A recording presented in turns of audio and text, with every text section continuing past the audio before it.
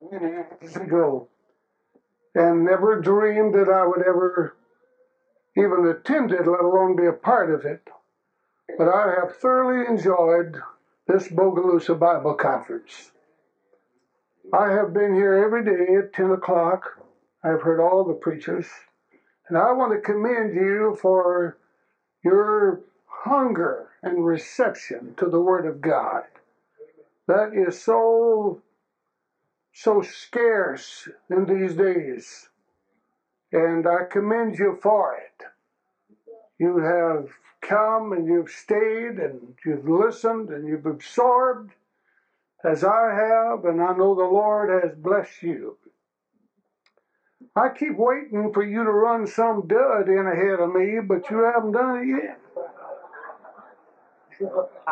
Don't you have anybody over here that can't preach? I said, yes, I can hardly wait to see who they got picked out to run in ahead of me today. You did it again. Where do you go from up? That's flat on your face, say. I want to thank you for the invitation to come. I appreciate Brother Cox. I just got a feeling Brother Kevin Cox might have had something to do with that. I don't know. He's our youth leader in Florida. And we thank you for him and the good work that he's doing in the youth department in the state of Florida. I told you yesterday, y'all got a little head start on us. We didn't get the message as quickly as Louisiana did, but we're trying to catch up. We're playing a little catch up here. And we're trying to start churches and have revival, and the Lord's helping us. I can report to you that we have 28 or 30 new churches in Florida that we did not have 3 years ago. And I thank the Lord for that. However, we still have 19 counties in Florida without a United Pentecostal church.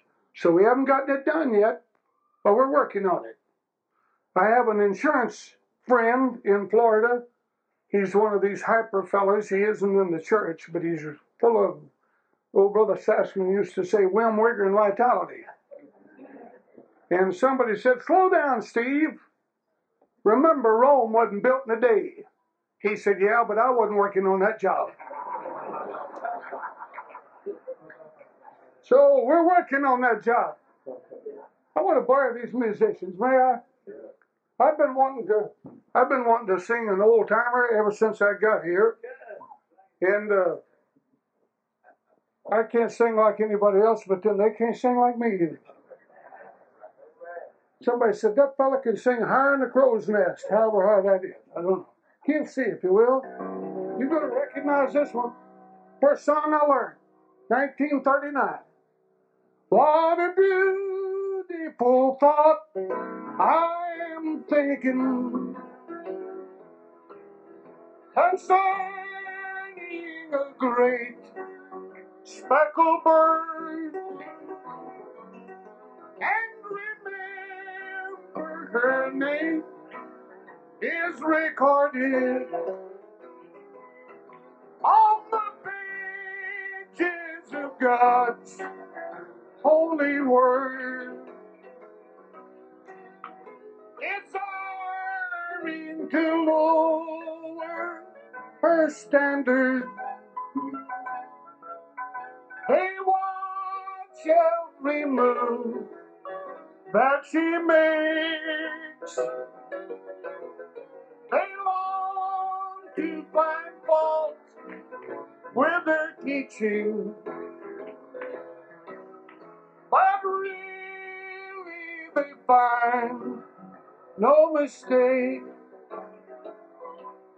She's spreading her wings for a journey that she's going to take by and by. And when that trumpet sounds in the morning,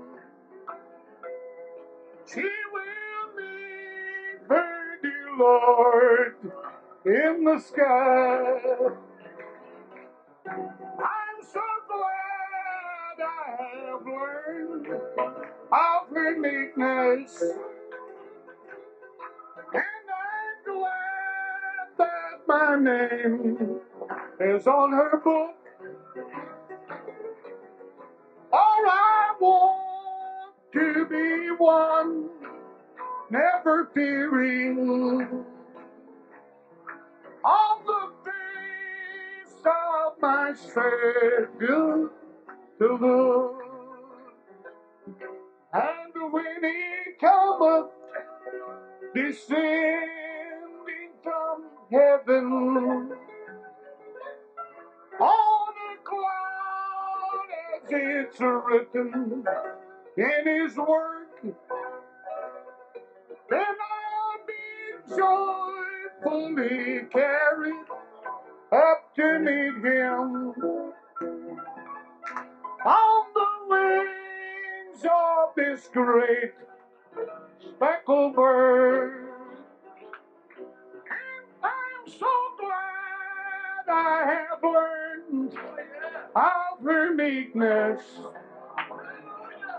and I'm glad that my name is on her book. Oh, for I want to be one, never fearing on the face of my Savior to look. Praise God.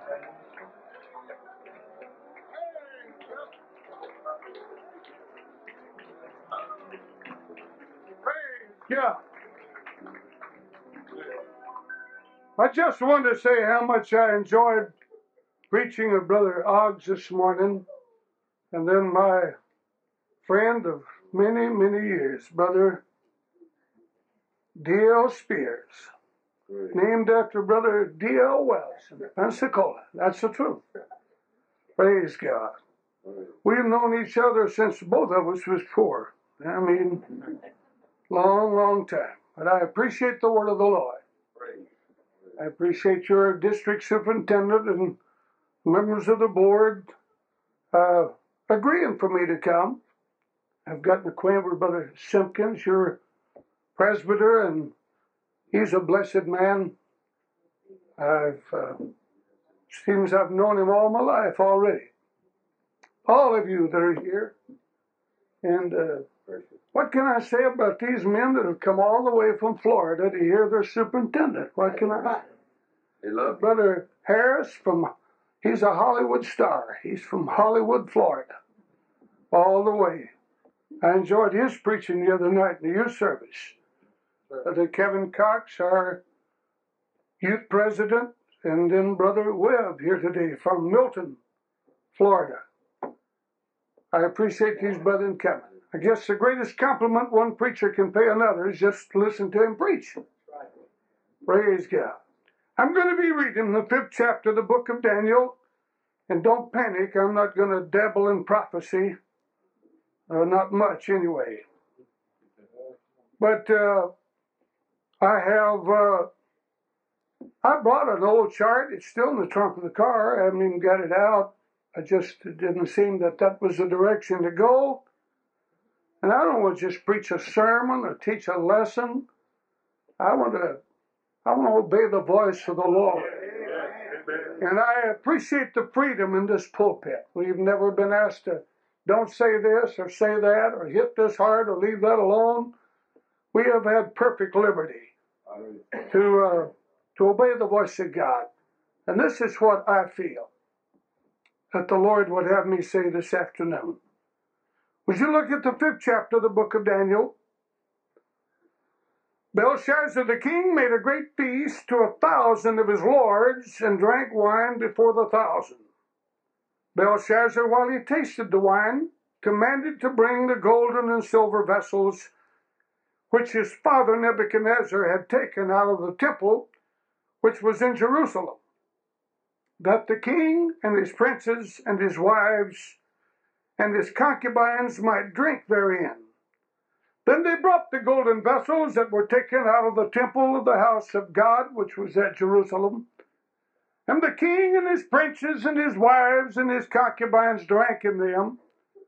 They drank wine and praised the gods of gold and of silver, of brass, of iron, of wood, and of stone. In the same hour came forth fingers of a man's hand, and wrote over against the candlestick upon the plaster of the wall of the king's palace, and the king saw the part of the hand that wrote. Then the king's countenance was changed, and his thoughts troubled him, so that the joints of his loins were loosed, and his knees smote one against another. Then the 30th verse of the same chapter, if I may. In that night, I want to emphasize that, in that night was Belshazzar, the king of the Chaldeans, slain. Thank you for standing. God bless you. You may be seated. My subject this afternoon, I hope it will be a Bible lesson or whatever. My subject is simply the last straw. The last straw. I don't want to say that anybody gets away with anything. I really don't believe they do. But I have noticed that God's judgment does not fall on every sin. Right. If it did, none of us would be here. God is rich in mercy, long-suffering, and I, for one, thank Him that He is. Right. The Bible said Belshazzar the king made a great feast to 1,000 of his lords. One writer said it lasted 6 months, 180 days. That'd be some kind of a feast. He drank wine before the 1,000. When W. Sherrill was superintendent of the Florida district, I was with him on one occasion. The man said, Brother Sherrill, I want to ask you, did Jesus really turn the water into wine? And we'll start a controversy here. Come on. But Brother Sherrill said, the Bible said he did. Well, he said, I guess what I really want to ask is, did anybody get drunk? Well, he said, if there was any Americans there, they did. And he's probably right. What I want to point out to you is, human nature being what it is, there was a feast. Whether it lasted 6 months or not, I cannot tell. But the Bible said a great feast, a king's feast. And I'm sure you would agree with me that being the king, in fact, he was more than that. He was a king of kings. He was the emperor of the world's kingdoms at that time. That's right. He was heavyweight champ. And being the King of Kings that he was, he spread a table second to none. And I say again, human nature being what it is, I'll guarantee you they ate too much. And no judgment fell. Thank God for that. Be a sight if the judgment of God fell on us every time we ate too much. Hallelujah. I knew a big heavyweight preacher, you would remember, Brother Spears. He ate so much one night, he said he burped 3 times to give the altar call. Just couldn't get anything else out. No judgment fell. You can read here where they ate too much and the angel of God destroyed the city. It isn't there. I don't want to say they got away with anything, but I want to point out to you, no judgment fell, even though they ate, perhaps day and night. Maybe slept on the floor and got up and ate some more. The Bible said they drank wine before the 1,000. I am going to take the position that it was nothing less than a drunken orgy. A feast, drunkenness, revelry, whatever the latest group of entertainers were, the latest floor show, they had it all. Yeah, right. And I wish I could do justice to that, but I want you to notice that even though they did that, no judgment fell. Right. But in the midst of his drunken stupidity, Nebuchadnezzar, or Belshazzar rather, did a silly thing, a very foolish thing. God did not judge him for his overeating and overdrinking and revelry and everything else that went along with that feast. But the Bible said he commanded them to bring the golden and silver vessels which Nebuchadnezzar had taken out of the temple of God which was in Jerusalem. Yes. Now I want to point out to you that these golden and silver vessels, and somebody here enumerated them a couple of days ago. I wish I could remember that. But he pointed out how many hundreds there were. But these were holy vessels, right? They were sanctified. They were consecrated. They were dedicated.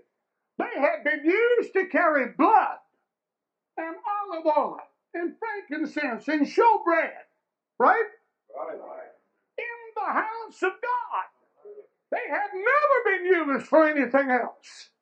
They were holy vessels. They were sacred vessels. They were consecrated vessels and had never been used for anything else.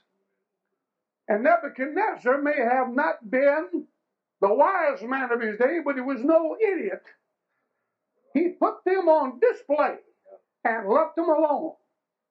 He shut them up somewhere in his trophy house and said, hands off, leave them be. Now, when Belshazzar had tried food and wine and merrymaking and everything else that you can imagine, and looking for a bigger thrill, a bigger high, Right. finally he reached and said, bring me those golden and silver vessels that have been in that trophy house so long that my father put there. We're going to put wine in them. We're going to praise the gods of gold and silver and wood and iron and so on. And they brought them. They brought them. And they filled them with wine. And they raised them in a toast to heathen gods that do not exist. And God said, that's the last straw. Right. Oh, God. Last straw. That's the last straw. You got by with the eating, and you got by with the drinking. You got by with the dancing and the merrymaking. And flirting with the other man's wife and the other woman's husband. You got by with a swinger situation. But that's too much. That's the last straw. I've asked myself as I've driven the roads alone, who's going to tell the last lie? Who's going to commit the last murder? Who's going to rob the last bank, split the last church, steal the last saint? Glory, hallelujah. Woo, I can get on that. My God, I can write a book on it. I don't know all that. I can't help you with that. But I believe I can help you with this. I can tell you the spirit, the atmosphere, the condition that will exist, that will result in this society of ours laying the last straw. Are you ready for it? It will be the day and the hour that nothing is sacred. That's right. Nothing is holy. That's right. Nothing is off limits. Nothing is too far out. They'll dare to do anything. Now let me reminisce a little bit. The Bible said old man will dream dreams, so I'm right on time. I could always tell when I was a lad when I had gone too far with my dad. Been a long time ago, but I'll never forget it. See, my daddy was one of those that I told you believed in the stars and stripes. He put on the stripes and I saw the stars. We'd be off somewhere, maybe, in town or somebody's house, and I can see him, he'd pop his fingers, and say, I'll whip you for that when we get home. I thought, uh-oh. Okay, buddy, you've had it now. And when we get back home, I'd fill the wood box. Yeah. I'd trim the wick in the lamp, fill it with coal oil, bring in the wood and water. Not asked to, I was just doing it. He'll forget. But he never did forget. After a while, he'd say, come here to me. And I'd start crying. You ain't got nothing to cry for yet. I'm fixing to give you something to cry. You know what? I had done laid the last straw. I told you. And and those old timers didn't holler themselves hoarse. Come on. I wonder when our Pentecostal parents are going to quit lying. I'll whip you for that, and they don't mean a word of it. That's right. I travel around the Florida district, and I know it's not like this in Louisiana, but we got some of the meanest preachers' kids. I'm like old Brother Morgan. He said when he got saved, he preached against operations, surgery. He said, I used to preach, if God wanted you to have an operation, he'd put a zipper on you.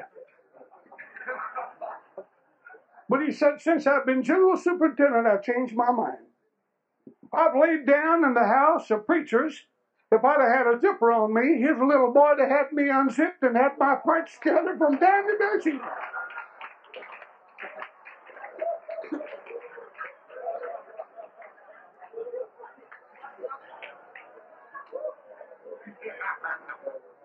But those old timers didn't do that.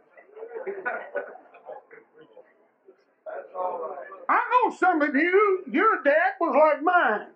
When he said, I'll whip you for that, you could take that to the bank. That is as good as gold. I don't care what you did, how good you got, you had done laid the last straw. Buddy, that's it. Oh. And the scripture says when Belshazzar went far enough to take the sacred, holy, consecrated, dedicated, anointed things that came out of the house of God and polluted them and desecrated them and profaned them, God said, that's the last straw. Now I want to show you through the Bible here with some examples that this truth holds true throughout the Word of God. All through the Word of God. That the day that nothing is sacred in your life, nothing is holy, nothing is off limits, you're on thin ice, buddy. You're walking on quicksand. Praise God. I'm glad that in the ranks of Pentecost, there's still some things that are sacred.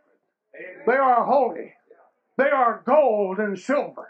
They are precious. They are hallowed. We will not pollute them. We will not defile them. We will not desecrate them.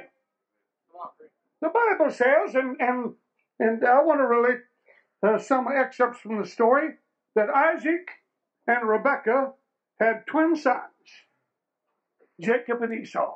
Now, I confess to this audience this afternoon that if I had been growing up with those boys, Esau would have been my buddy. Does that shock you?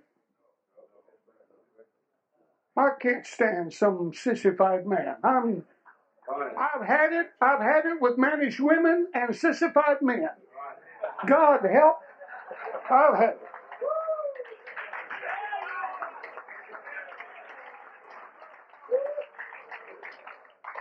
I'm sick and tired of having to walk around in front of somebody and see from the front whether they're male or female. Praise God. Charge that to my account. I said that. I believe men ought to be men and women ought to be women. One of the finest men in the Panama City Church had a son that was absolutely no good. No good. And his dad and I talked to him. In fact, if you'll forgive me, he was a homosexual. And we were talking to him, and his dad was, trying to talk to him. His dad was a precious man. And he kind of squeaked out, I said, God made me like I am. I said, that's not so. That's not so. God never made a homosexual. Any more than God ever made a dope addict. Or God made an alcoholic. It's something they decided to do. God never made that. I'll tell you what God made. God made them male and female. That's what God made. That's what the book said. But the Bible says in the process of time and growing up, Esau was the oldest and he was the recipient of the birthright. Remember? Now, all them that can read and them that can't know that the birthright consisted of a double portion of the father's goods. Everybody knows that. Yeah. No. Well, explain to me then how in the book of Hebrews the Bible said Esau despised his birthright. Hang on now. I know where I'm going. I got my landing strip already picked out. I know where I'm going. Esau was a Hebrew. And excuse my Kentucky grammar, but there ain't never been a Hebrew that despised twice as many cattle, twice as many sheep, twice as much gold, twice as many tents. They just not put together that way. That's not what he despised. No, he never despised. I ain't never met a Jew yet despise $2. The only thing he loves better than $2 is $3. If you do business with one of them, he's going to beat you. And I've got nothing but admiration for them. Because God said to Abraham, I'll bless them that bless you and curse them that curse you. So God bless you, Abraham. Got nothing but admiration. Nothing but admiration. But I want you to see something here. I'm on the last straw. It was not the material side of the birthright that Esau despised. And yet the Bible said he despised him. In fact, it said he was a profane person and a fornicator. Am I right? There was another side to the birthright. Yeah. Are you ready for that one? Oh, no. There was another side. You not only got 2 sheep to the other fellow's 1. That's a pretty good deal. 2 goats to his 1. 2 cattle to his 1. 2 servants to his 1. $2 to his 1. 2 tents to his 1. Sounding better all the time. But you also became the priest of the household. You had to build altars, offer sacrifices, and teach the worship of God to the younger ones. And that's what Esau didn't like. I like the idea of 2 goats to Jacob's 1, but I can't stand church. The Bible said he was profane. I believe he cursed the worship of God. I'm sick and tired of them blankety-blank altars, the blankety-blank sacrifices, the blankety-blank prayer meetings. I'd rather be hunting. I'd rather be out there. The Bible said he was a profane person. And when he profaned and desecrated and polluted the sacred altar and sacrifice and worship, God said, that's the last straw. And the book of Hebrews says that afterwards, and God bless your heart, there is always an afterwards. Don't you ever forget that. There is an afterwards. It is appointed unto men to die, once to die, and afterward. Always an afterward. That'll preach, brother. But I'll move on. Afterwards, when he would have inherited the blessing of the birthright, he found no place for repentance, though he sought it carefully and with tears. What did he do? He profaned and desecrated and polluted the holy, sacred, consecrated things of God. In Esau's heart, nothing was sacred. In his heart, nothing was off limits. Nothing was too holy. Nothing was too sacred. And God said, That's the last straw. My God. Am I right? Am I right? We have spawned a society, unless I'm sound asleep. We have spawned a society. Nothing's sacred. My God. So right. Nothing is holy. Nothing is off limits. Let me use the Lord, if I may, in I believe it's Matthew 21.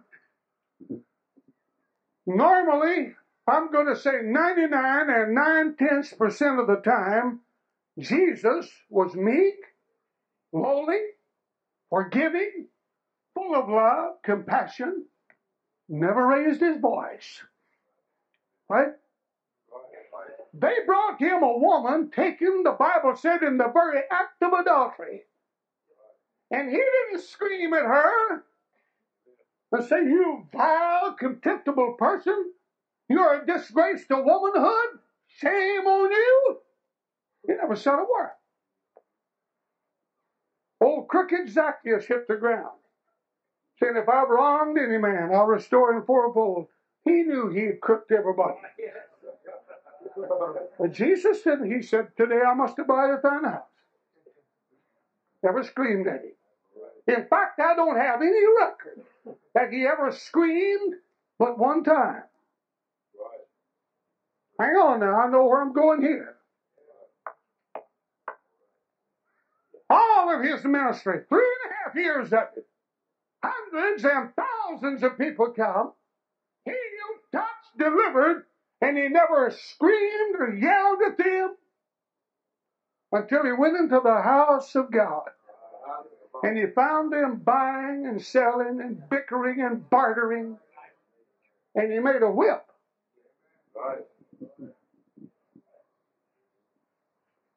And he drove out the money changers.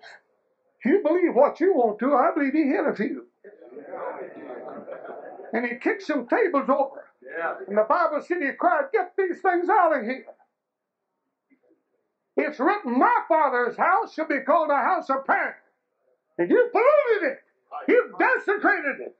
Isn't anything sacred? Isn't anything holy? Isn't anything off limits that you would buy and bicker and lie and cheat? Here in the house of God, get these things out of here. All right.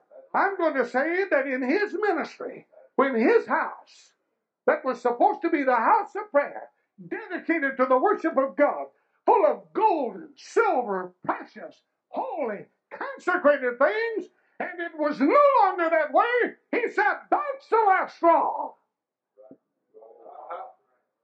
I think we Pentecostals could take a lesson. That's the truth. That is right. Amen. I have prized enough chewing gum off the bottom of Pentecostal pews. Come on. Bless God to pay by 10 from coast to coast. Right. You'd be surprised. Maybe you get home, you ought to look. Come on. Jesus said, "My Father's house should be called the house of prayer." Right. I'm not saying we can't laugh. I believe we can. But it's holy, consecrated, dedicated. I hope we never have square dances in our churches. Amen. Yeah. Come on. Bless God. Or any of those kind of things. I understand some folks do. But I'm just saying here this afternoon in my own way, trying to be myself, that in the Word of God, if I understand it right, the day that nothing is sacred, nothing is holy, is the day God says, "That's the last straw." Now I want you to hear me say this. Nations can lay the last straw nationally. National sins bring national judgment. God said, "Righteousness exalteth a nation, but sin is a reproach to any people." Individuals can lay the last straw, and that brings individual judgment. I thought Brother Spears was going to preach all my sermon. He got on Lot, and I'll get there in a moment. Then he got on this. And course, I don't know how other preachers do, but I look for reassurance when I've got my mind set. I know what I want to preach, and some of these brothers have been teasing me about not having notes. I make notes. I'm not all that smart, but I usually put them away and then just rattle. That's what I'm doing this afternoon again. But I look for reassurance, and friend, when you got on this, I said, thank you, Jesus. The Bible says that David, when he became king, one of the first projects that he undertook was to bring the ark back home to Jerusalem. You know that. Noble desire. And I don't want to get into all the methods and the new carts and the way the Philistines. That's not what I want to get into. But he did try the way of the Philistines. It didn't work. Put it on a cart, and it didn't work. And I want to show you something right here along the line of the last straw. The Bible said that it had been in the house of Abinadab for many years. And David's first attempt was to build a new cart, put cows to it, or oxen, and set the ark on it and pull it. Now, Abinadab had two sons, Uzzah and Ahio. That's some name, and I like Alan better. But they started out with a cart, and they hit a rough stretch of road, and the Bible said the oxen shook the cart, and the cart shook the ark, and Uzzah put out his hand. Now, let me use my imagination here a little bit. That had been in his house for many years. You wonder why God smote that boy dead. That seems pretty severe. All he did was try to help. Right? All he did was, my daughter was shaking. He just put out his hand and said, I'll hold him across this mud hole. And God slew him and he fell over. And fear came upon everybody, and David said, how am I going to bring the ark to me if this is what it's going to be? But the truth of the matter is, that ark had been in Uzzah's house, in his daddy's house, and he had grown up with it. And to Uzzah, it was that old box, that old chest in our house. That's right. Hello? It wasn't the sacred, holy, consecrated Ark of the Covenant of the Lord, where blood had been sprinkled and the Shekinah had come down. It wasn't that. Not to Uzzah. It was that silly old box in our house. And we're spoiling a society, folks. We're spoiling a society. That these meetings are not sacred and holy. They just put a knot in their line. They just, interrupt their day. Praise God. I want to say that when Uzzah put out his hand to touch that old wooden box in irreverence, in desecration, how dare you take that filthy little unbelieving hand and touch the holy, sacred, consecrated things of God? God said, that's the last straw. And he fell over.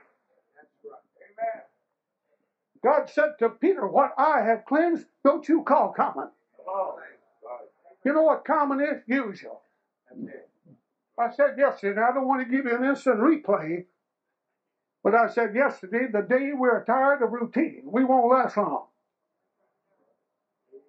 Praise God. I wonder how many times, Brother Spears, have I sung The Great Speckled Bird? But I'm a good mind to sing it again. I love Pentecostal worship. This good pastor told me, he said, you don't have to come every morning. You stay and refresh yourself and get ready for the afternoon. I want to come. I wanted to hear these men preach. I didn't have to. I wanted to. I came because I wanted to. Preaching saved me. Preaching got me out of sin. Preaching, praise God, told me what to do. And the day it becomes some old man rattling or rambling, I'm on thin ice. God's about to say, that's the last straw. That's the last straw. That's the last straw. So it was not God's cruelty. It was used as irreverence. Look at it. Check it in the Bible. It had been in his house. He'd run past it. He had seen it and seen it and seen it. It became common. It became cheap and ordinary. It wasn't holy and sacred. It was just another old box. And he dared to put his hand on it, and God said, that's the last straw. Oh, man, I'd like to preach this to every deacon board in the UPC. Think they could hire and fire and, run it. Bless God. Hallelujah. You mentioned preaching this morning, Brother Spears, that Lot pitched his tent towards Sodom. There's always an afterward. You remember that his daughters married men of Sodom. Sodomites, I guess, for want of a better word. What they married. He didn't intend it to end up that way, but it did. Due time, God revealed to Abraham was going to destroy Sodom, remember? Abraham interceded. I don't want to go into all that. But the Bible says in the next chapter that two angels came to Lot. I want to emphasize they were angels. The Bible starts out in that chapter, two angels came to Lot. He sat in the gate of the city in the evening. I think I know how he felt. My God, I wanted to get out somewhere on the plains of West Texas to get a breath of clean air. I'm so tired of cigarette smoke, profanity, and irreverence. I don't care if you are a preacher. No respect. No reverence. You know I'm telling you the truth. Absolutely none.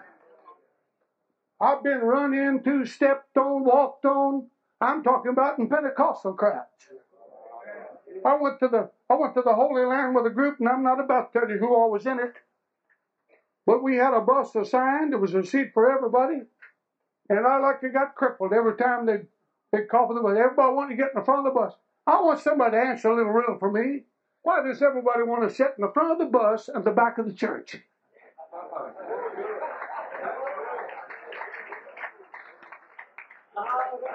If we preachers can ever learn them bus drivers' secrets, we got it. How they get everybody in the front and all of us sit in the back. I wish I knew their secret, don't you? But every time they'd open the doors in buses. My wife's a little slower than I am, but she's getting on up there, She ain't here to defend herself. And she said, I never saw such disrespect. She said, you and me are getting a little gray-headed. You'd think these young folks would at least be a little respect, but they're not. Now, I know everybody's not that way, but there's too much of it. There's far too much of it. I'm preaching this afternoon that we need to respect and hallow and consecrate the sacred, holy things of God. I told you yesterday, let me share this with you. When I got out of high school in Newcastle, Indiana, I went to work in Allison in Indianapolis, and I was a tool grinder. Maybe I'd have made a better tool grinder than a preacher. But at any rate, there was a black man that used to sweep around my machine, and he belonged to Christ Temple, the church that Bishop G.T. Haywood founded. You've been there. Fall Creek Boulevard, Paris Avenue, Indianapolis, Indiana. His name was Albert White. Never forgot it. Big, tall fella, and he was a sweeper. And when he found out that I was a Jesus name Pentecostal, man, I had the cleanest machine in the place. Because Brother Albert White liked to talk to me, and if he didn't have time, I'd pick him. I want to know what Brother Tobin preached last night. Tell me what his Bible study was. And he'd give me a rundown, and he'd be there, sweeping and telling me. And, he was black and I was white, and some of the fellows around there got to wonder, why is he taking up so much time? I said, Albert's one of my brothers. Buddy, that went over like a lead cloud. I said, that's all right. Albert's one of my brothers, and we just talking about family business. Don't let it trouble you. But I would say, Brother Tobin, he'd correct me. That's Elder Tobin. I like that. I've never forgotten that. I was about 19 years old. And we always said brother Witherspoon, Brother Kurtz, Brother Norris. Not the Albert White. His pastor was Elder Tobin. And he wouldn't even let me say Brother Tobin. He'd say, that's Elder Tobin. I like that. I like that. I'm not fishing for any kind of a title. But I am saying we need to respect and revere the sacred, holy, beautiful, consecrated, dedicated things of God. Now watch this. Watch this. Jesus said, as it was in the days of Lot in Luke 17, so shall it be in the days of the coming Son of Man. The Bible said 2 angels came to visit Lot in the evening. And he rose up to meet them, bowed, took them to his house, brought them into his house. And by the way, in Luke 17, it don't say they married and were given in marriage. Them boogers didn't do that. They didn't marry. In Matthew 24, it said, as it was in the days of Noah, they married and were given in marriage. But it don't say that in Luke 17, talking about Sodom. I don't have to spell out to you the sins of Sodom, do I? No. I don't have to be any plainer than they didn't marry. The Bible said that the men of Sodom, old and young, surrounded the house a lot and said, bring these men out that we may know them. I want to shock this audience this afternoon. Lot said, my brother, do not so ignorant. I've got 2 virgin daughters. Let me give them to you. They said, we don't want them. We want the men that came to you. They were so depraved. They had sunk so low that they wanted to practice their devilly sin of homosexuality on the angels of God. You check it. You check it. You check it. They said, bring these men out. It wasn't enough. They practiced it on themselves and each other. But they wanted to go a little further, a bigger kick. And practice it on the angels of God. And God said, that's the last straw. Am I right? God said that's the last straw. And fire and brimstone. That's the last straw. Last straw. I walked up on the porch of a home in Panama City some years ago, and the office racket, and I love music. Believe me, I do. I promise you, I like music. I try to. No, I don't. I don't even believe the saints should recognize it.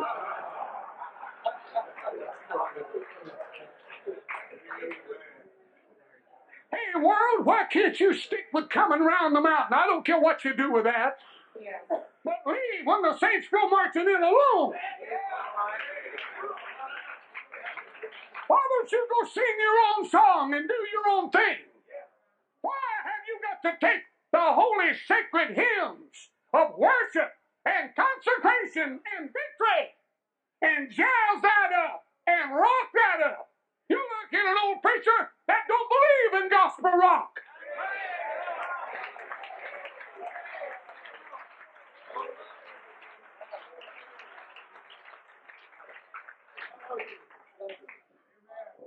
Who was it preaching that? Was you, I believe, about preaching about Jacob working for Laban. And I think he was going to get Rachel and he got Leah.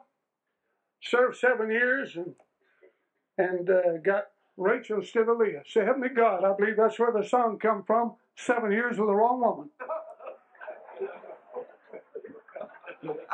What I'm trying to say is, why don't the world do their own thing and leave the songs of God alone? I don't care what kind of a film Hollywood makes. All right. Leave Samson and Delilah alone. Leave David and Bathsheba alone. That's in the Holy Book. That's a golden story. That's a silver vessel. That's a consecrated story. It's in the Word of God. And it was never, never, never intended to be overcharged with sex and violence and all of that and spewed out of Hollywood. I'd sooner have a fox guard the hen house than have Hollywood portray the Bible. That's right. The name of Jesus. Is nothing sacred anymore? Is nothing holy anymore? Is nothing consecrated anymore? Is nothing off limits? When I cut my school teeth in a little 2-room schoolhouse in Wayne County, Kentucky, and no wonder this fella can sing. He's been to Mount Pisgah, Kentucky. That's where I was born, and he knows where it is. I had no idea. Only me and you and the good Lord knows where that is. Yeah. The sun sets between there and town. But a little 2-room schoolhouse, all 8 grades. Big old farm boys, 6-footers, 180-pounders, raw muscle and blood. And 2 little spindly teachers that wouldn't weigh 100 pounds soaking wet, keep law and order. Figure that one out. You know what? If them boys misbehaved, and I saw this with my own eyes, that little teacher tells some boy that outweighed her 2 times, go down there to the creek bank and cut me a good willow switch, and then come back here and strip off your coat. You don't believe that happened? You better believe it happened. And you know what? The next day it was yes, ma'am. How far, how long, how high? Because if we got a licking at school, when we got home, we really got one. Now, if you so much as talk across the little Johnny, Dad and Mom both go down to whip the teacher. No wonder they can't keep law and order. Ain't no wonder. I'm telling you, there was a time that the school teacher was almost sacred. You didn't dare sass her. She'd slap the taste out of your mouth. Then when you got home, you got it again.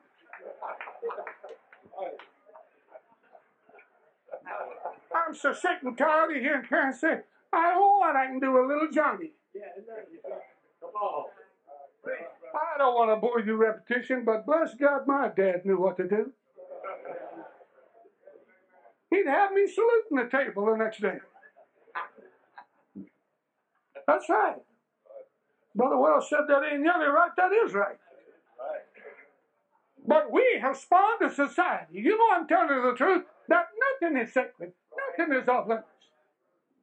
When I moved to Panama City a few years ago, hardly anybody in that east side of town, the Millville area, and don't worry about your paper mill. I'm familiar with that aroma. Smells like bacon and eggs. And you'd have to live in a paper mill town, know what I mean. But nobody locked the door. They'd pull a screen too so the cat and dog couldn't get in, but it wasn't locked. Dear Lord, today it's not only locked and barred, but they got man-eating dogs and 357s and double-barrel shotguns and police cruisers and crime watchers. When we built the new church on Tyndall Parkway, Brother Kevin Cox knows where it is very well. We not only put locks on the doors, we put a burglar alarm on it. And about 3 o'clock one morning, the police called me. I was passing the church at the time. Reverend, run up here. We've got somebody. And I went up there, and they had a grand old big boy with big for his age. He was, I think, 17, but he looked like he was 25. And they had got him. He had grabbed the door handle of the church, of the sanctuary, and had rattled it and set the alarm off. And before he knew it, a big burly cop had him and spun him around and said, what do you want? He said, I want in the church. And they said, are you a member? And he said, well, I want to be. So they called me, and I came up there, and they said, preacher, you know this fella? They shined a light in his face, turned him around, said, never saw him before. I said, do I know you, son? He said, no, sir. I said, could I ask him? I said, son, what was you trying to do getting to church? He said, I want to see what was in there. I said, 2 in the morning? Why don't you come at church time? Well, he said, what kind of a church would put a burglar alarm on it? Bad enough you locked the door. How come you put a burglar alarm on? I said, they keep turkeys like you out. You won't come at church time. You wouldn't give a dime, bless God, to see the world saved. But you'll let hard-working people build a church, then you'll go in and vandalize it. You take him away and lock him up, and I'll be there. I'll invent some charges while I'm on the way. I don't think you can crawl any lower than that. I want you to know I haven't always been a preacher. I haven't always been a Christian. I've done a lot of things I'm ashamed of. Just like Brother Spears preached today, I'm not proud of it, I'm ashamed of it. But I'm here to tell you I never vandalized a church. I never even wrote in a songbook. Whew. I got you that time.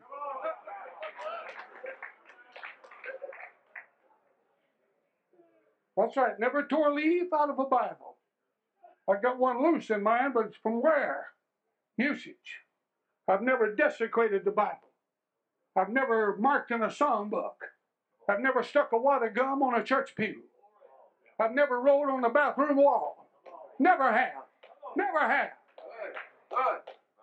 I've never taken, I see a penny down there now. Belongs to the Lord. It's in the house of God. That's about the most I ever found all the years I swept churches.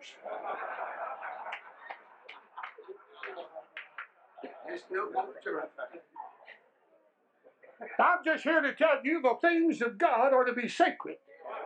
They are to be holy. They are to be consecrated. They are to be hallowed. And if you want to incur the wrath of God, you do something to his church. He bought it with his blood. It's the most precious thing that he has. He made everything else, but he bought the church with his own blood. He said, you're bought with a precious blood. Not just blood, the precious blood.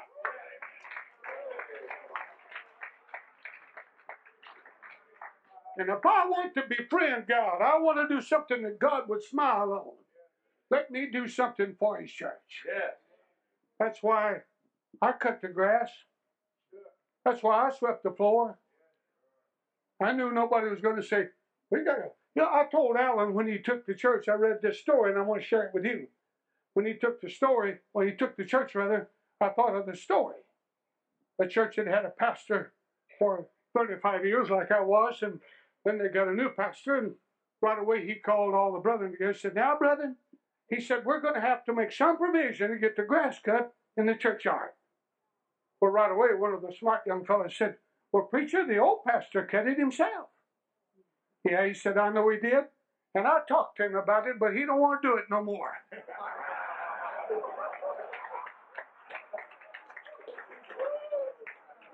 I said, I want to tell you, Alan, before you ask me, 35 years is enough. I don't want to do it no more. But I did it because I believe that's holy grass. Believe what you want. I believe that's sacred grass. That's the house of the Lord. Praise God.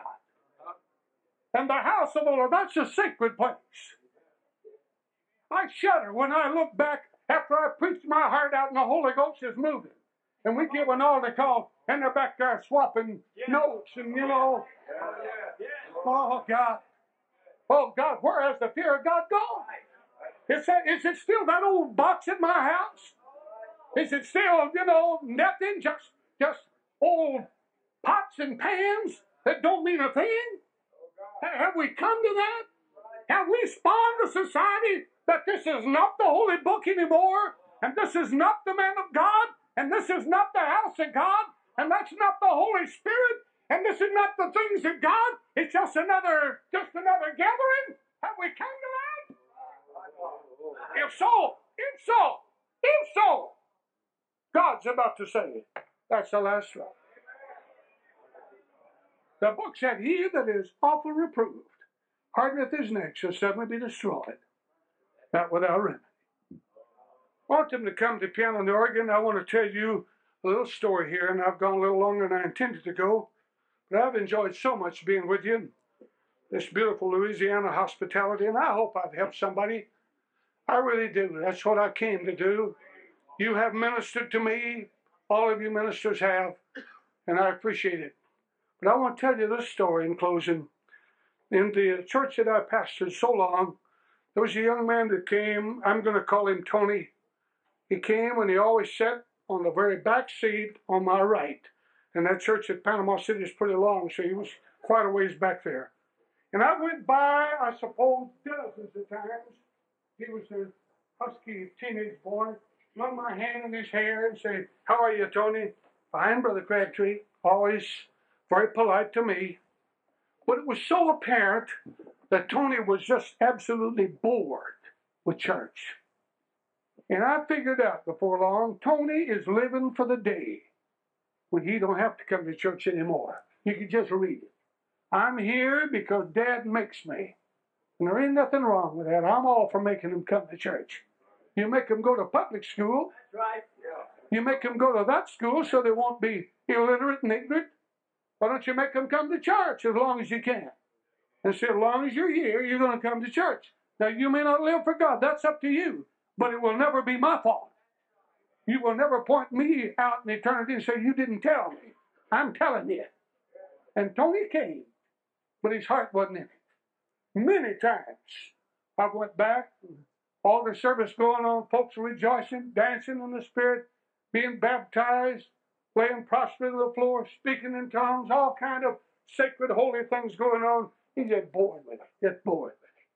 Go back there and say, "Tony, let me go pray. I'll go with you." No. Went to youth camp one year. All the other boys got on him. No. And finally, his 17th birthday was approaching.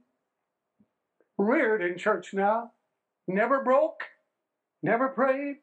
Never saw any response from me. He'd come, sit on the back seat, and at the earliest possible moment, out he'd go.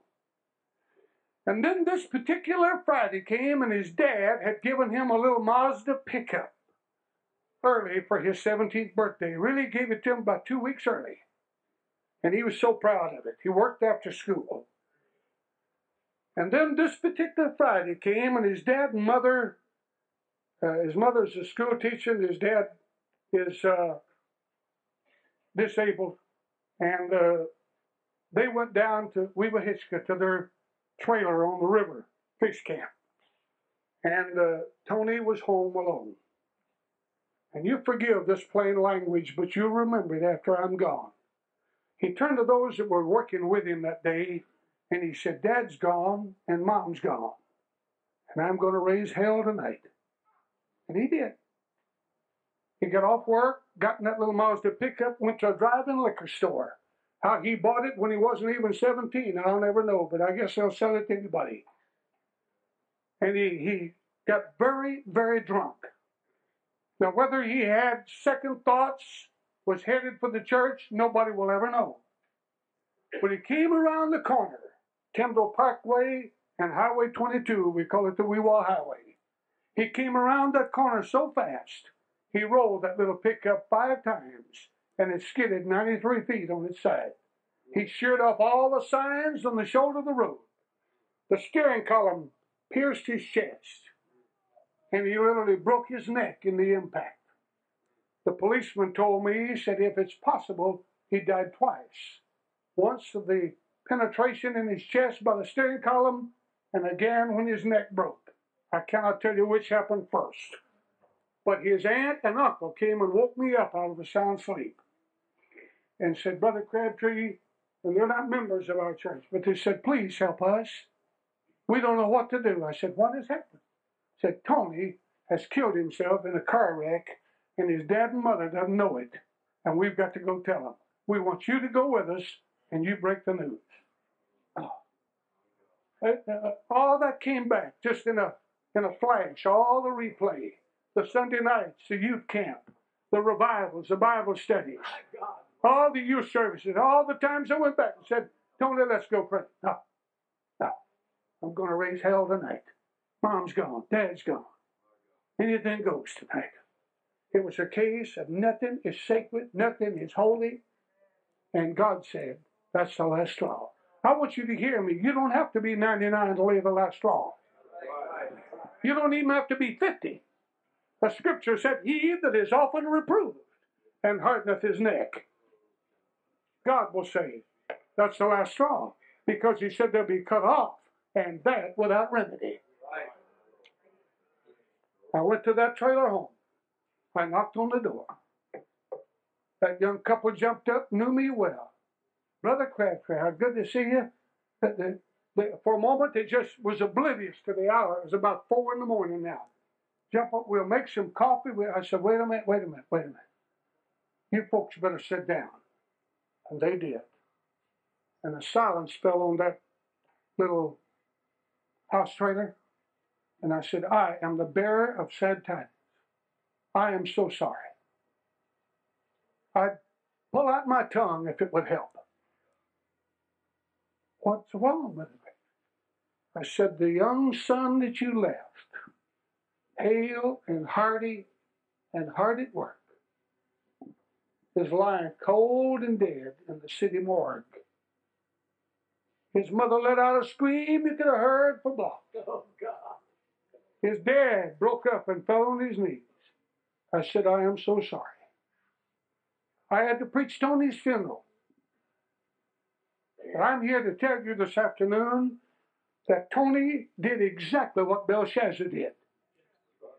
He did exactly what the men of Sodom did, in a sense. He did what Esau did. He did what the money changers did that I preached about today. Nothing was sacred to him. Nothing was holy. Nothing was off limits. Nothing. Tired of church. Sick and tired of going to church. It interferes with my fun. I wish there wasn't no Sundays. I read the story of a man many years ago in school. It comes to my mind now. He was a young officer in the Continental Army when our country was struggling 13 colonies. And somebody mentioned his oath and his loyalty, and he cursed the United States. And he said, with a big V, the United States, I wish I'd never hear of her again. He was tried for treason and found guilty. And the judge sentenced him to have his wish fulfilled. Take this man and put him aboard a man of war at sea. Don't ever let him see the United States again. He can have newspapers, but there may be no reference to his country. Cut it out. Nobody can ever mention the name of his country to him again. I sentenced him to have his wish fulfilled. Some of you will remember the story of the man without a country. Eagerly he would ask, how is things at home? And they'd say, I can't talk to you about that. He got papers and books with holes cut in them because they cut out any reference to his country, his home. He died and was buried at sea because in a moment of rashness, his country was not sacred to him. His oath was not sacred. My God, my God, my God. I don't want to lay the last straw. I'm an old man. I've been at it 47 years. But I want you to know it's still sacred to me. Yeah. I love Pentecostal worship. I love Pentecostal preaching. My preacher brothers, I love to hear you preach. That's why I come. I love preaching. I love the Spirit of God. I love what I felt last night. I love it. I believe in revival. I believe in the operation of the Spirit. I believe in the operation of the Holy Ghost. Those things are gold and silver to me. They're sacred. They're holy. They're consecrated. They mean so much to me. I don't want God to say that's the last straw. I promise you one more story and I'm through. I passed, when I was a boyfoot boy in Kentucky, I passed an old blacksmith shop and I could close my eyes and see it. It's been a long, long time ago. And I've stopped many an evening after school for just a few moments and watched him turn the old hand bellows and heat a piece of metal and lay it on an anvil and beat it and then back in the fire and over in the water bucket and back on the anvil. I watched him make horseshoes and wagon rims and various things. But also over his shoulder, back out through an open window, there was a scrap pile. And I learned later when I became an adult that that's metal that wouldn't take temper or whole shape. It was absolutely worthless, so he just threw it out the window. And here's my prayer to God this afternoon. I want these ministers to keep hammering away on me. Fire, the water, the anvil, back and forth. But dear God, please don't ever throw me in the scrap pile. Don't ever give up on me. Could you stand with me? Let's just reach out to him a moment. Praise God. Praise God.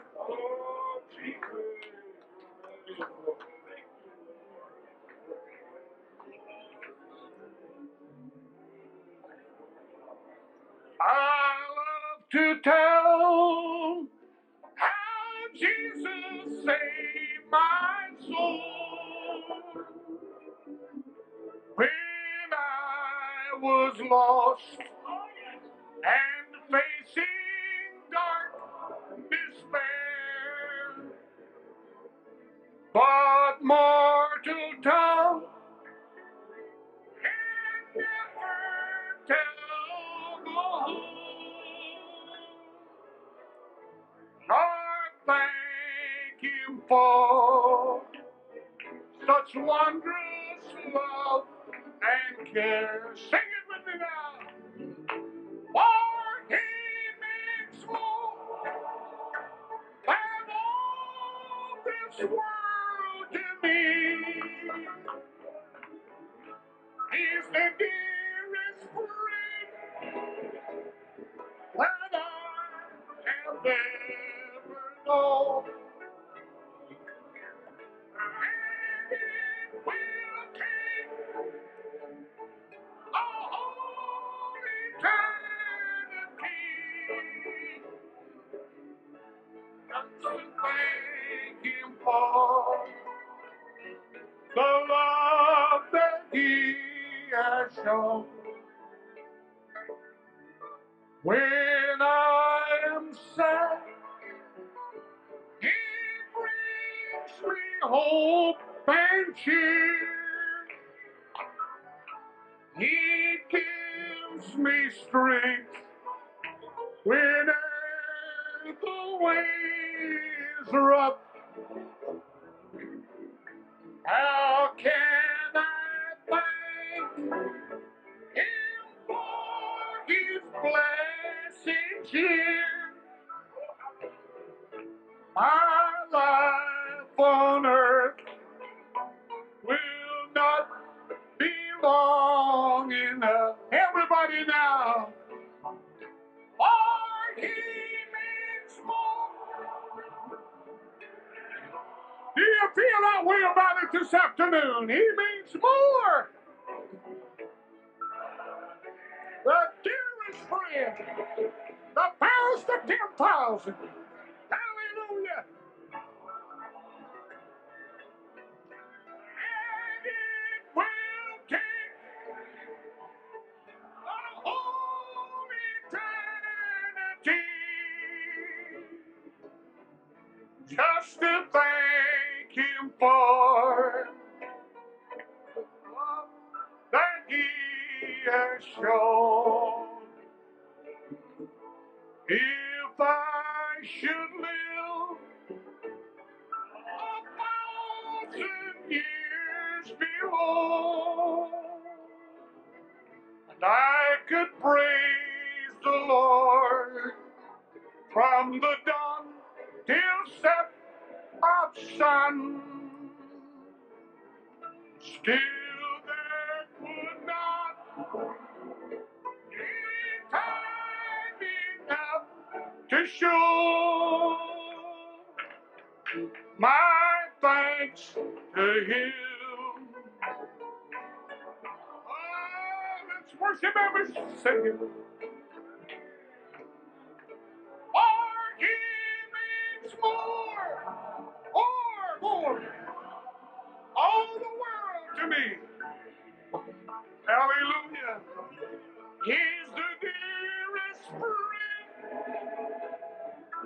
Oh, yes, he is.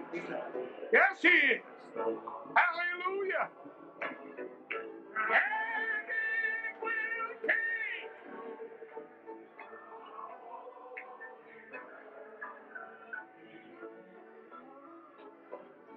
just to thank him for. Oh, hallelujah. Once again, everybody. Oh, he makes more. All this world